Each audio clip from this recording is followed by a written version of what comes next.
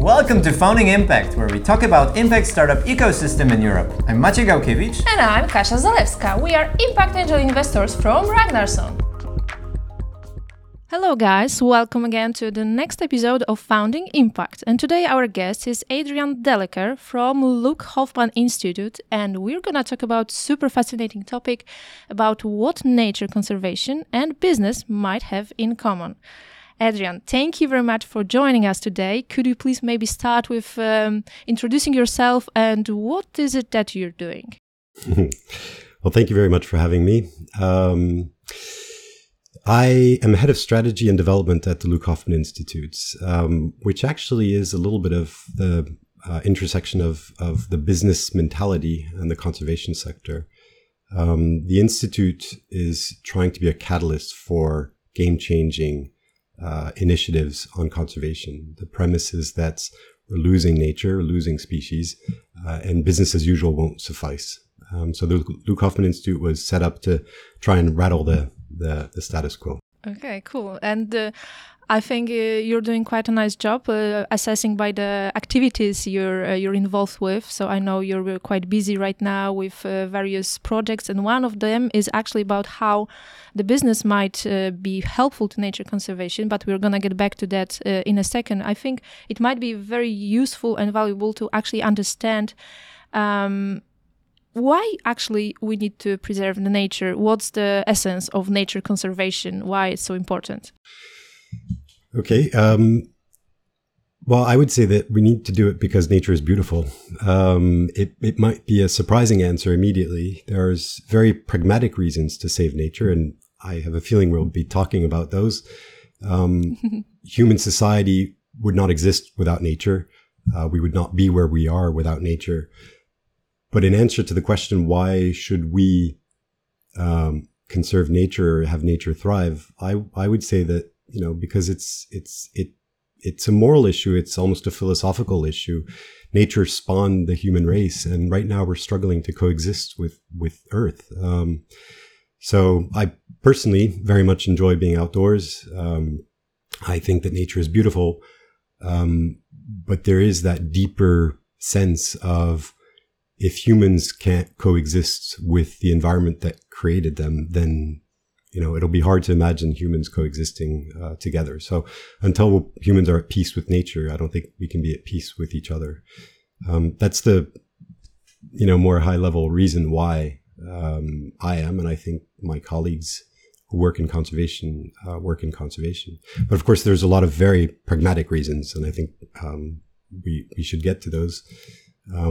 Because, as I said, society would not function and certainly would not be where we are today if we hadn't benefited from all the things, we call them ecosystem services, that nature provides to us. Yeah, because I have this feeling that in common mind, like nature conservation equals like, okay, we have to save tigers because there will be no tigers anymore. But what actually means that we need more species, that we need those tigers in the jungle, that is very important, and not only in terms of like non-material values like ethics or having some nice views, but it's very important, crucial actually for the whole ecosystem. And at the end, also humanity and people and economy and like everything else, why the nature is such important. Yeah, I referred earlier to ecosystem services, which is a really wonky term, which struggles when you go outside to decision makers, to the business world. It's a combination of word which seems very clever when you're a conservationist, because it talks about exactly what you're talking about, is the number of benefits that come from having a certain habitat or a certain species. There's been studies. There's a very compelling video that circulated when they reintroduced the wolf in Yellowstone National Park in the US. An aerial shot of the park. The park just changed dramatically because the wolf was keeping in check some of the herbivores. The herbivores were therefore lower in number. Therefore, there was some undergrowth. Therefore, there was more water. Therefore, the forest retreated, and it physically changed the space. So it has all these effects. And at the risk of saying something provocative, these charismatic species, you mentioned tigers. There's we could probably, I hesitate to say this publicly, but we could probably survive without them. I mean, it's not necessarily, technology might be able to change some of these things, but it's the whole mass behind. It's the forest, it's the natural habitats, it's the watersheds, it's the climate, it's all of those things together. And to go back to my earlier answer, what we need is to understand those better and to live in harmony with those systems. So, for example, a forest keeps the water, which is good for agriculture. That's fairly, easy to understand. Although in some places it's very hard to understand. The short-term rewards of chopping down the forest for agriculture are so much more than the long-term rewards of the rainfall. That's a problem, but it's relatively easy to understand. But there's all sorts of linkages with food, with health, with water, with air quality, with security, even. So a few years ago, I was involved in a project around illegal wildlife hunting, and we looked at the security element because you had to appeal to nations to do something about this, and it wasn't just about the elephants dying, but there was all sorts of studies demonstrating the impact. And a more indirect link is something like on security, the weight of an elephant tusk is worth the same as gold. So the incentive is there. And what happens is that the armed groups know this, and it's the same, more or less, at least there's overlap, armed groups that do terrorism, other criminal activities, and the routes used for that ivory and other commodities being smuggled is the same routes for arms trafficking, for human trafficking, etc. So there's very real linkages. It's not completely abstract, but some of them are more obvious than others. So what you're saying is that it's a chain reaction for the ecosystem. It's not like we missed maybe 2 or I don't know 10 different species. It's like it influences the whole ecosystem, and everything changes because of that. And it's difficult to predict those changes as well. And obviously, it influences the quality of life also for humans. Yeah, exactly. Got it. So. Call them tipping points too, and people are sort of familiar with the tipping point in climate change, sort of a point of no return, which is very scary. There are tipping points in ecosystems too, yeah. And is there like, I don't know, maybe 5 the most important dimensions that we should be looking at? The first thing that comes to my mind is biodiversity as one of them. So the measure of how many different species we have. But are there any other important dimensions that we should take into account when we think about nature conservation? We could. There's a debate that the Luc Hoffmann Institute was involved in a while ago, which was, did we make ourselves a disservice in 1992 when there was the Rio conferences and we split these topics, the issue of environment, into discrete topics like climate change and biodiversity and desertification? We created these silos, but actually, there is one global ecosystem. It's planet Earth. And actually, even that's dependent on an external ecosystem. And so if you start sort of creating categories and silos, I almost fear like it's probably not the right way to look at it. It's actually the kind of the opposite. Biodiversity and climate change, they're two sides of the same coin. Everything trickles down from that. So within those things, like in climate change, you can say, well, there's climate change mitigation, which is how do we avoid emissions? Climate change adaptation, how do we avoid suffering from the consequences of climate change and adapt? Within biodiversity, yes, there's agricultural land use, there's invasive species, there's all sorts of sub activities, and you need specialists and you need that. But in the end, it might also be doing a disservice because you really have to look at these things holistically, and hence also the problem, because these things are become so complicated that it kind of blows the mind, and you have to start somewhere. And unlike climate change, where you have got these global units that are floating around, you've got parts per million, you've got kilowatts, you've got carbon, you've got these things, even Celsius. You don't have that for biodiversity. Biodiversity is very local. I talked about a global ecosystem, but the reality is that the impacts of biodiversity are very, very local. What works in Yellowstone doesn't necessarily work in Virunga National Park, and so it's very difficult to measure those things, to measure impact, and to look at it in a sort of a global way. So it complicates the answer to your question. I understand from it that it doesn't make sense to isolate the problem into, or like segregate it into specific topics, because you need to think about it holistically. I'm asking this question because like the first thing which comes to my mind is when we look at different companies, at different startups, we try to assess the level of impact that they can bring to the table. And usually this kind of assessment is great if you have some like specific numbers. Okay, so maybe food waste is going to be lower. Maybe CO2 emission is going to be reduced. Maybe biodiversity index or some kind of a number could be improved because of the actions of those companies. So I know that I understand it doesn't make sense just to look at one thing, but is it still doable to measure specific things and based on it, like make different kind of decisions and plan different actions? No, absolutely. There are different causes, for example, for biodiversity loss, and land use is very high up there. Climate change is also high up there. Invasive species are much lower, so you can see exactly where you're going to have the most impact, and you can do that in a very academic way. There's also pollution and so on. And it is helpful, but only if you can kind of wrap it up in a way that's communicable, in my view, in a way that's communicable at the end. Because you can have a lower carbon footprint, but a negative biodiversity footprint, for example. There are trade-offs sometimes. So you have to be a little bit careful of those things. So if you look at something in an impact measurement in complete isolation of the whole thing, then you might not be actually having a positive impact. You're just reporting on one of the impact measures. So one of the projects that the Luc Hoffmann Institute has been involved in, that I was involved in, that I'm quite proud of, is what we call the multidimensional biodiversity index. You talk about this, the state of species. We've got a lot of those numbers. A lot of NGOs or international organizations have those numbers.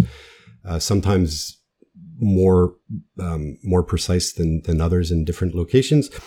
But what we don't have is the overall impact and the effect of biodiversity on policy, on society, and on economies. And so the Multidimensional Biodiversity Index is, because it's happening now, and there's 4 pilot countries and a global project, is precisely trying to do what you're asking, Maciej, but also how do you communicate that to an audience? So if I tell you, what does 20 degrees feel like? You've got an idea, you know. What do you think 18 degrees feels like? You've got a surprisingly good idea. If I ask you what the temperature is outside, without having looked at the weather, you'll have a pretty good idea. What is the state of biodiversity? Not good. I mean, if WWF has this Living Planet report that comes out every year, the latest stat, which is quite similar, the trend is unfortunately not changing, and minus 68% of species lost. That's our thermometer. That's what we have.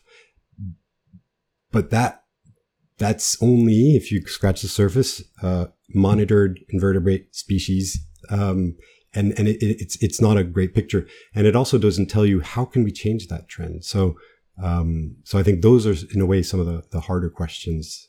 Is how do you communicate that to the everyday person and to decision makers and to business leaders, to founders, to investors, etc. Mm-hmm.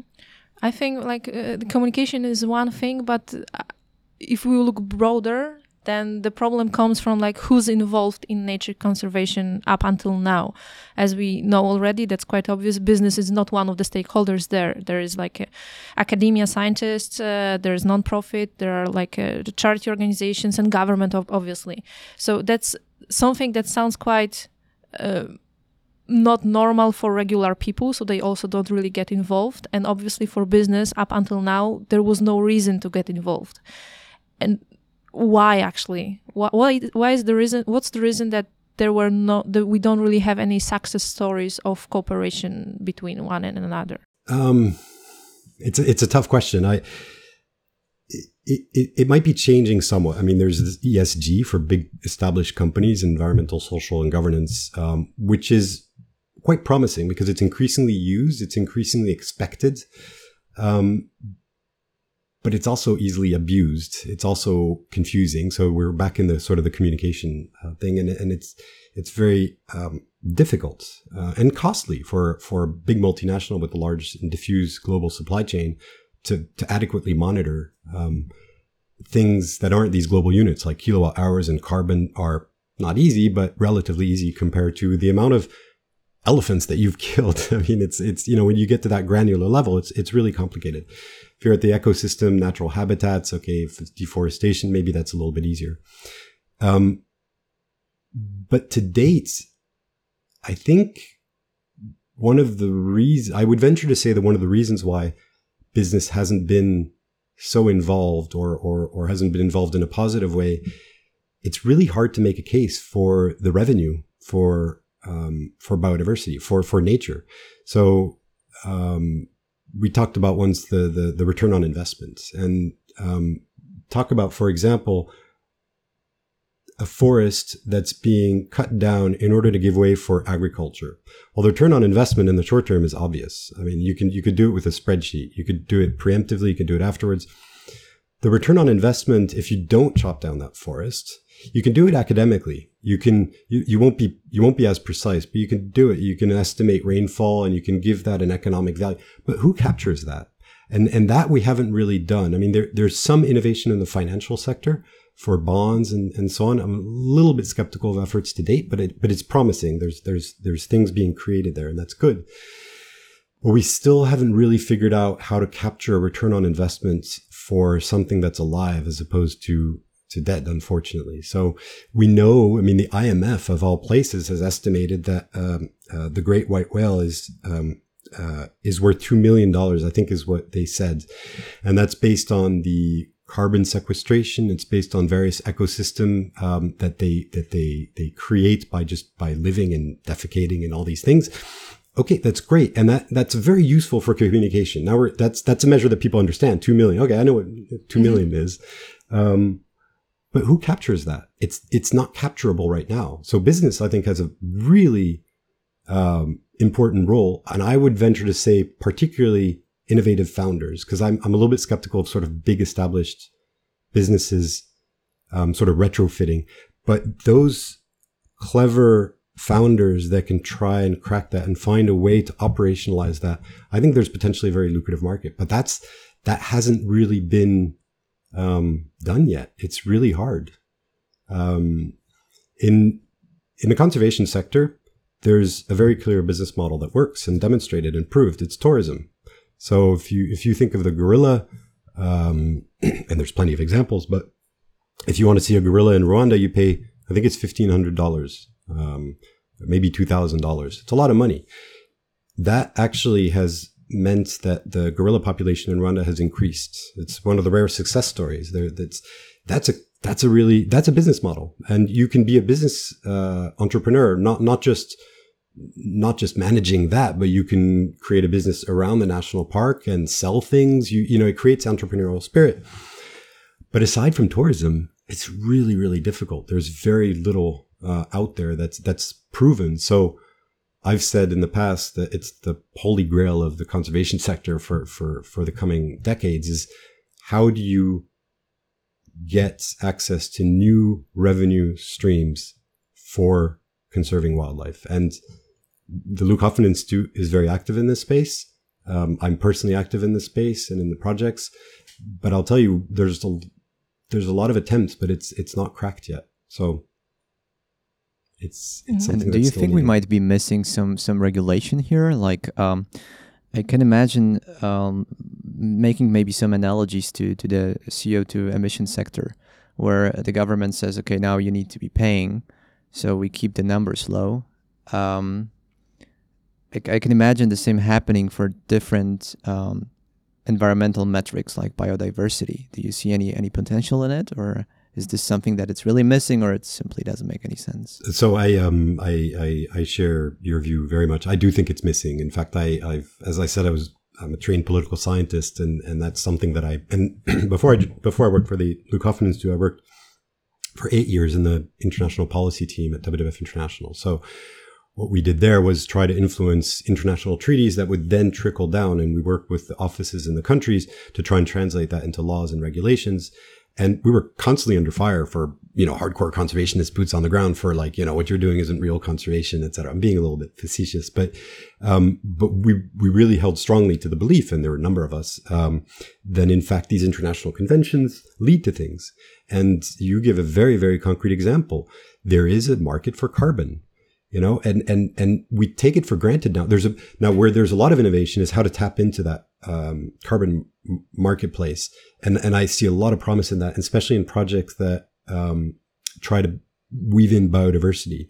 There's a really interesting project out there. I think it's called Regenerate Earth, and they actually start with that 2 million figure for the whale. And they try to use blockchain to try and monetize that and bring it on via the verification system of blockchain, et cetera. You still need to bring it on chain, but try to give it that usual problem, yeah. Yeah, exactly. It is. So anyway, so it's not perfect, but to actually give it value. But, we take it for granted. That market exists. And it was, as you say, created by, fiat, if you want to be provocative. It was created by government decision, by government decree. There is no markets for biodiversity. Should there be? I don't know. I mean, we can talk about that too. That's also maybe a little bit of a moral issue, but clearly regulation plays a massive role. I mean, you can decide that this has value. You can decide, something that we were working on is in the Basel conventions, et cetera. There's banks have to have different risk, allocated. Who defines those risks? Regulations, governments. What if suddenly you decided that something that had exposure to biodiversity or others was a higher risk than others? That shifts the balance sheet of all the central banks, therefore of all the banks. That's massive. So there's a whole bunch of tools. You can do reporting requirements for publicly listed companies, and you can go so far as to create a whole entire market. So yeah, I mean there's subsidies too. I mean this is less biodiversity, but a lot of subsidies going to agriculture could, for example, be given a significant. There's a positive trend there, but it's clearly not enough and not nearly enough. And there's a lot of entrenched interests, as there are everywhere. But agricultural policy, subsidies, that has a massive impact on biodiversity. You could decide to sponsor, and I think this is the case in Switzerland, actually, where I live, the old stone walls. Those have massive biodiversity advantages to no walls or fences. I mean, fences are terrible. So that can definitely be regulation. There's a lot that can be done. So you see, you got me started because I actually wrote my master's thesis on the power of regulation to change markets, etc. So, but actually, I think that might be part of the problem why business is not involved, because generally founders that wants to run a business, they are kind of a bit afraid of entering a market that is highly regulated and is dominated by government regulations, for example, because it really doesn't allow them, this flexibility or freedom of actions. So when you have to get involved with the government, obviously it's slowing down everything. And it might be one of the factors why it's so hard to find the success stories as well, from business perspective. And I fully understand that, actually. I would have the same hesitation before doing something there. No, absolutely. I mean, in the financial sector, but the financial sector is massively regulated. It's crazily regulated. If you're a founder in startup in fintech now, I mean, the complications, the licenses you need, that doesn't prevent people from doing it because there's a lot of money in there. So I see your point. But no market is free of regulation. And if you're, massively hardcore coldless capitalist, you would do things using slave labor or, other sorts of things. So it's more a question of where do you draw the line, as to what's acceptable and what's not acceptable. Maybe another way to look at it is to say, this is my hopeful side, but you can assume that there's going to be more and more demand for nature conservation. There's going to be, especially as nature dwindles, unfortunately, there's going to be increased regulation in the future. So if you're a founder now, why don't you try to anticipate that trend and do something which is actually already very compliant based on your standards. And then actually you can play a role, as big industry plays now, in setting those future regulations because you've got the track record. And so, yeah, I mean, I totally get your point that, you don't want to start a company or be in a market that's super regulated. But if you spin it around and you say, I'm going to be creating a whole new market, a whole new economy, and I'm going to participate in the regulation of that, when I'm a big enough actor to have lobbyists, then maybe that's a positive way of looking at it. Yeah, it's a change of mindset. Instead of seeing a problem, you see a challenge, right? There you go. Opportunity. I'm super curious about your. Yeah. I'm super curious about your opinion about the timing. Like timing in the startup world is some people say it's almost everything. And here, on one hand, we have no strong incentives from governments saying, okay, the biodiversity needs to go high, so there is no requirement to take care of that, at least not to the extent that the business would care enough. But on the other hand, maybe there's still like a chance to start now. So I'm just interested in your opinion about is the time right, or is it too early, or we need to wait for something and maybe get some regulations to get the thing going? Well, certainly waiting is not an option. That one I can dismiss. I mean, for the biodiversity, from the environmental perspective, I can imagine. From the environmental perspective, that's clear. But even from the business perspective, why would you wait for the regulations? As I said, you want to be establishing the future standards. We've done a lot of research in terms of audiences, and actually, the emerging generations are much more conscious. They're much more desirous, and they also say that they're ready to spend significant markup, up to 20% for ethical products. There's all sorts of numbers coming out there. Now, of course, that needs to translate into actual action. That's true. But there's a lot of research out there from a number of outfits that all point in the same direction. Millennials that are inheriting money are not acting the way that their parents were. There's a massive transfer of wealth happening. Trillions of dollars are shifting hands to a younger generation that has different expectations for what business needs to do. So you can tap into all that whole new investor landscape.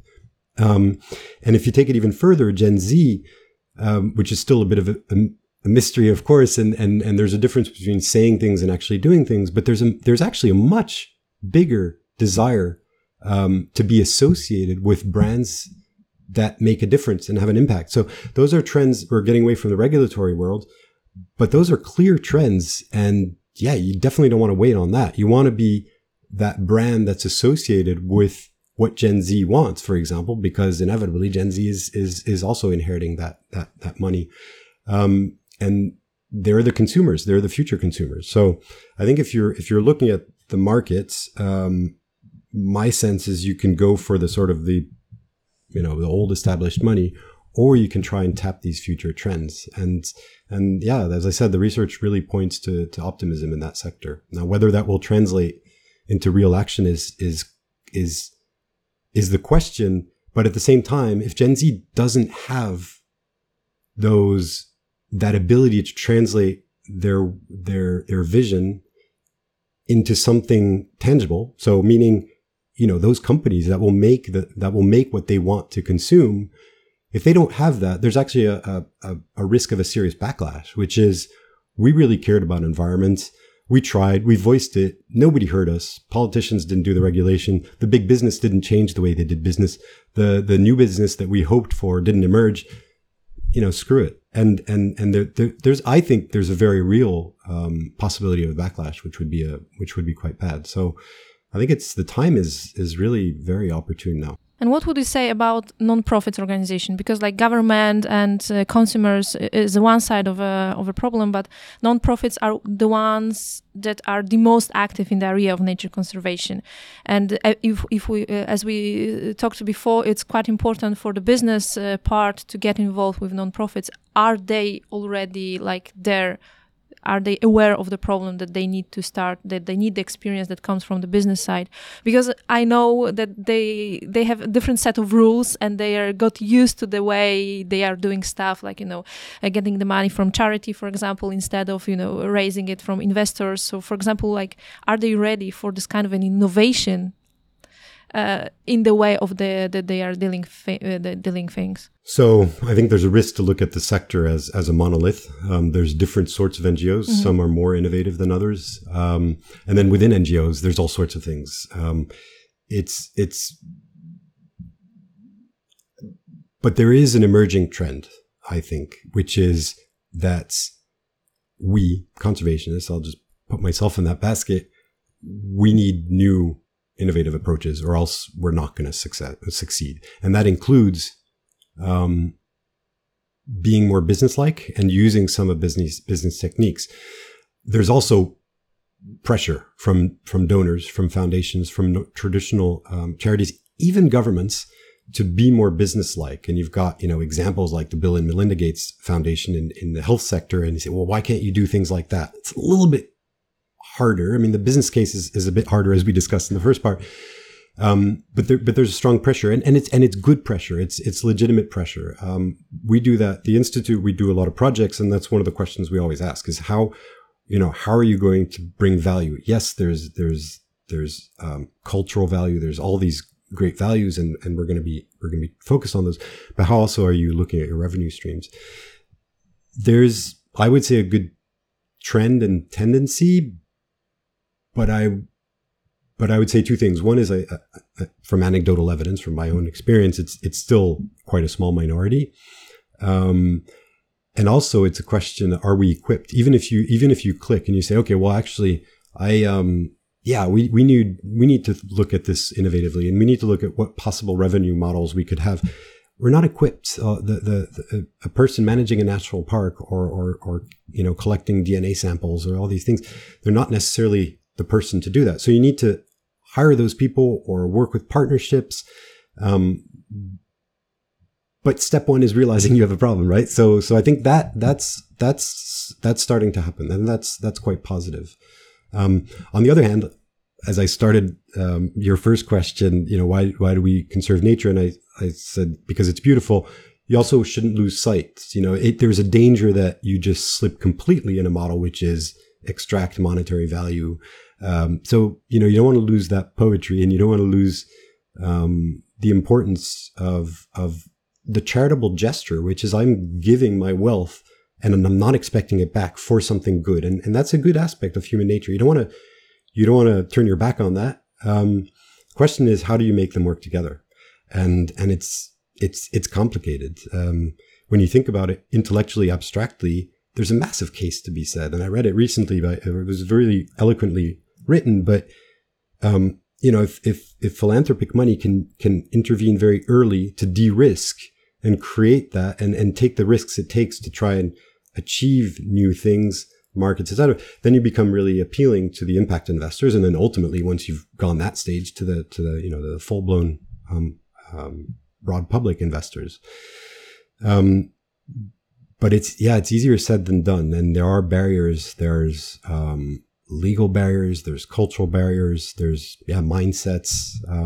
It's not always easily done. Yeah, I think actually that's one of the things that business can learn from conservationists, that how to not lose the goal from the side. It's something that we sometimes see our founders are struggling with, how to find the balance between the impact and the business purpose of the company, and how to not, put too much effort in the business, losing the impact somewhere on the way. And I think that might be something that actually would be nice to hear more stories about how to focus more on the impact, but still doing the business. And that's something that you can teach us, actually. Well, I hope we can. But ultimately, you're accountable. Everybody's accountable to somebody. I think my father once told me that. If you're accountable to your shareholders, and if they're really wonderful shareholders that value impact, even if it's really hard to quantify, and how many elephants did you save? I've had that question asked by donors too. Because of the illicit wildlife poaching campaign that we did. How many elephants did you? How do you answer that question? It's really hard to measure impact. So if you've got shareholders, you've got an accountability, and you have to make money for your shareholders. So there's that accountability. And in the nonprofit sector, it's very, very, very different game, but you're still very accountable. You're accountable to the government to explain why you deducted your taxes from that. So you can't be using that wealth to make businesses richer necessarily. Now, you can if it serves your statutes, etc. But you get a sense that it's not necessarily intuitive. It is culturally maybe discouraged. It's difficult, and we need people to take risks. We've spoken on a very top level about different things, different aspects of what it means to conserve nature. Why is it important? So what you briefly mentioned was different aspects of it, and the fact that we should be doing it for moral reasons, and also because nature is beautiful. And I really like this answer. I was expecting maybe something more of in financial terms, but this is actually the best answer, a better answer, let's say, to this question. You gave us also an overview of different obstacles, and also lack of regulations in this space, which is a good and a bad thing, depending on how you look at it. So we should be thinking more about it as a challenge in a positive way to inspire people to try to tackle those problems. I also like this way of seeing it. And also what was very important that you said about the timing, that consumers are ready. They want to have solutions that take into account things that are maybe as of today a bit difficult to measure. We did some progress when it comes to having different kind of metrics, like top level metrics to make this difficult to measure things expressed in a number that it's somewhat understandable by people. I really like the example with the 20 degrees or 18 degrees. My last question is, if we were to think about a bit low level next steps for our audience. So if I were a founder and I wanted to start somewhere, maybe my ideation process with combining improving diversity with my business, or even maybe making an entire new business in this space, what would be your recommendation to the places where I should be looking at, and where should I find my inspiration for different business models and so on? I mean, one that immediately came to mind, so I won't overthink it, is food systems. You mentioned food waste, but there's all sorts of carbon footprints. There's all sorts of regenerative agriculture possibilities, etc. That's a nice kind of discrete area, which can have big impact. Plastics is another. I mean, there are companies out there that are trying to give new value to plastics. You're addressing kind of pollution in that case, but you're also indirectly tackling, the fossil fuel industry, because you're recycling something which is continuously being produced as a byproduct of the fossil fuel world. Let's not forget that. But the real question I would have for founders is to apply that founding perspective and that daring and that risk taking and business acumen to how can I marry current expectations with generating new revenue streams entirely, basically. I mean, because relying on existing markets, the food, the health, other things is quite promising in the short term. But I think there's real promise in trying to crack that other nut, which is how do we create the equivalent, for example, of the carbon market for biodiversity. That would be really cool, because an academic will give you an answer. A politician will give you an answer. They might work. They're probably a little bit boring. If with a business mindset, that can be a really cool answer. Like, what is it dependent on a reputation, and you package that? I don't know, but knowing that would be really interesting. There's a project we're working on now which is tackling that question head on, and so it started off as a project called Innovative Business Models for Impact. So in this we did it in 2018. And from that, we discussed, there's a company based in Nairobi called Internet of Elephants. They've been trying for some years to create games to raise awareness, but also, more importantly, raise funds for conservation. So we looked at the business model behind that. How could you make that work?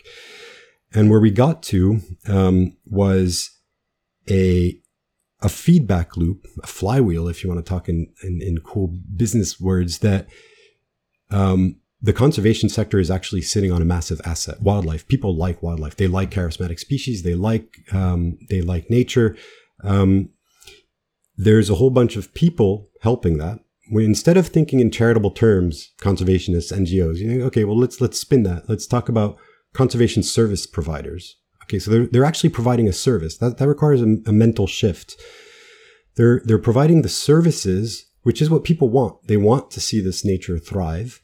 Okay, so what are they doing? Well, they're doing a whole bunch of conservation, but in the process, and this is where we focused, in the process, they're generating all this data, geolocation data, acceleration, all sorts, DNA, all sorts of data, a lot of data.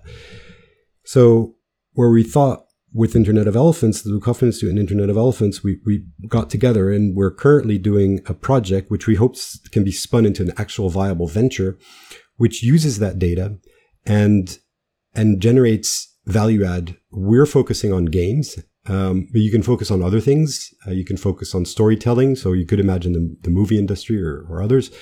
I had a great conversation yesterday with an entrepreneur talking about using the art world to add value. But essentially the model is that you would give value to that data, package it in ways that people will actually purchase. I want this game, or I want this little nifty, what do you call them, skins in games. I mean, it's a massive industry. Games is 160 billion and growing. It's more than movies and books combined. And people spend a lot of money on in-game purchases. What if that was dependent on that data, for example? Or you could imagine health apps or in-flight entertainment systems. You're flying on a plane and you're flying over parks and these things appear, but it has to be real data. So then if people are willing to purchase that, which is, that's a question. We have to go to market and figure that out. It has to be done well. Then it goes back to the purchasing the data and therefore the data providers. Now, this is just one element. There's an estimated $824 billion gap annually in conservation. That's the latest estimate. So the difference between what's needed. And so I'm not convinced that this in itself will plug the gap. But the idea behind that is that suddenly you've changed mentalities. You've shifted a lot of conservationists into providers of a service. You've given value to something which before didn't have value. And you're creating, where we talk about the conservation data marketplace, you create a demand, a whole market, an ecosystem around the data and therefore the underlying service. So that's something that we're working on. That's after a long time of thinking. Whether that's the answer or part of the answer, I don't know. But somebody who's a founder out there might think of something like that, might think of something to build on.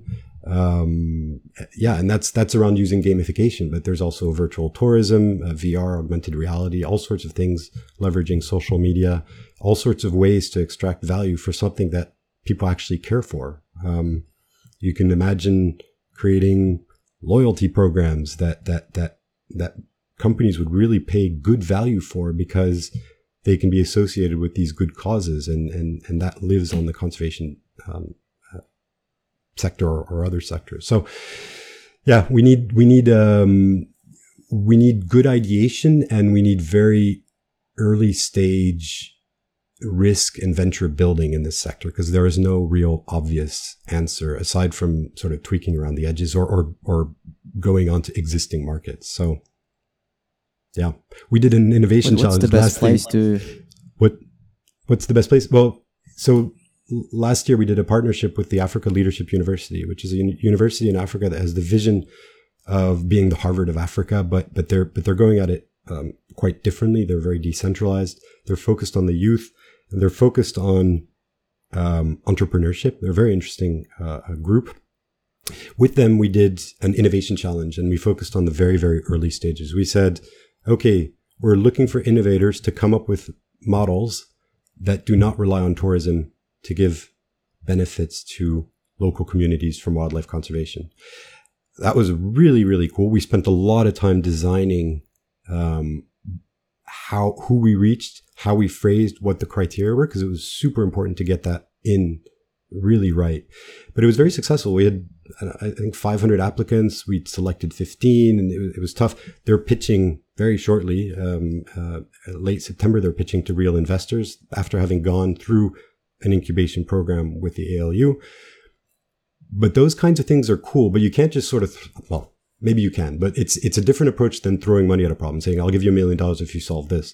It's spending a lot of time on the very, very early stage. I think that's needed in the conservation sector. You have to really co-create in our world. That's a buzzword in our world. You have to co-create what that problem statement is. What are the conservation pain points and what are the customer pain points? The conservation pain points, we can kind of answer that. What are the consumer pain points? Founders, investors, they know better. So how do those people talk to try and create new innovative models that, utilize these future trends? That's I think where we can be concrete. I think this is like the most comprehensive recommendation I've heard recently. So what I got from it was two things. The low-hanging fruits, if we can even call them low-hanging fruits, maybe it's a bit of an exaggeration, are, let's say, in the food system, like regenerative farming, all sorts of solutions that might help tackling CO2 emissions, but also obviously there's lots of other problems in the agriculture space. But the second idea that you mentioned, and it's really sparked my inspiration, is the kind of biodiversity of nature as a basis, as a foundation for new markets and new industries. For instance, because of the data that we could collect and monetize in all sorts of way, in all sorts of different products, also in different industries. So this is what I was going to ask. Like, this is the project that you run. Is there any place where people can read or learn a bit more about it, or this is something that you still do internally? I'm super curious if we could be able to provide some websites, some documents to our audience. Yeah, it's external. I never really answered your first question on what the Luc Hoffmann Institute does, so I probably should. We generally say we incubate projects, and we say we have 3 phases. One is ideation, one incubation, one acceleration. Not rocket science, right? But we emphasize really the ideation by generating new knowledge, reports. We get people together. We have meetings, etc. That's what we call thought leadership as well. And that's what the innovative business models thing was in 2018. If we're successful at that, which obviously we're not successful every time because you have to take some risks, you meet really cool external people who will take on the burden, if you will, or the honor of meeting that challenge and opportunity. In that case, it was Gautam Shah, who is the founder of Internet of Elephants, and said, okay, well, I want to do this. And so we entered an incubation phase. That phase ends early October. By the end of that, we should have something which is, if not directly investable, at least compelling. And then we can also use investors, founders, people with a business background. I mean, we're not disconnected from that world completely, obviously, but to jump in. So that's one way. There's if successful, if the actual vision is successful, then you're going to need a whole ecosystem around that. You're going to need we're not saying, Internet of Elephants is not saying we will build all of the solutions based on this database. We just want to create it. And so there might be a whole bunch of things that come out of there. And, I want to do an in-flight entertainment system. I want to do a health app. I want to do fine arts and NFTs. It doesn't matter as long as it relies on the actual data behind it. So there's a number of ways in which people can be involved. If they go to the Luc Hoffmann Institute website, they'll see the project. As we record this today, we just have a report that's come out on gamification. So is up on the website, so you can look at that. We also have an event this coming Tuesday, but I'm not sure when this is put on. So there are things. If you're involved, if you follow the Institute or myself on LinkedIn, you'll get this information as it happens. But in the early October, we would like to have investors look at this deck. We've got some to look at it. If there are others who are interested in either this specific projects or other such approaches, then yeah. And even if it doesn't lead to anything on this project, it can lead to ideating new ones. So in the process we have in the thought leadership at the very early stages, having that business investor mentality is really important. So for future projects also, for people who are interested in thinking about these issues and identifying opportunities, then please get in touch and we can invite you to some of those meetings. Thank you so much, Adrian, for our recommendations and sharing your expertise today. I must say I'm really inspired. I'm just immediately after the recording, I'm definitely going to check the links that you mentioned. We're going to add them below the video and in the notes to our podcast. This is really super interesting. Kasia, any other questions?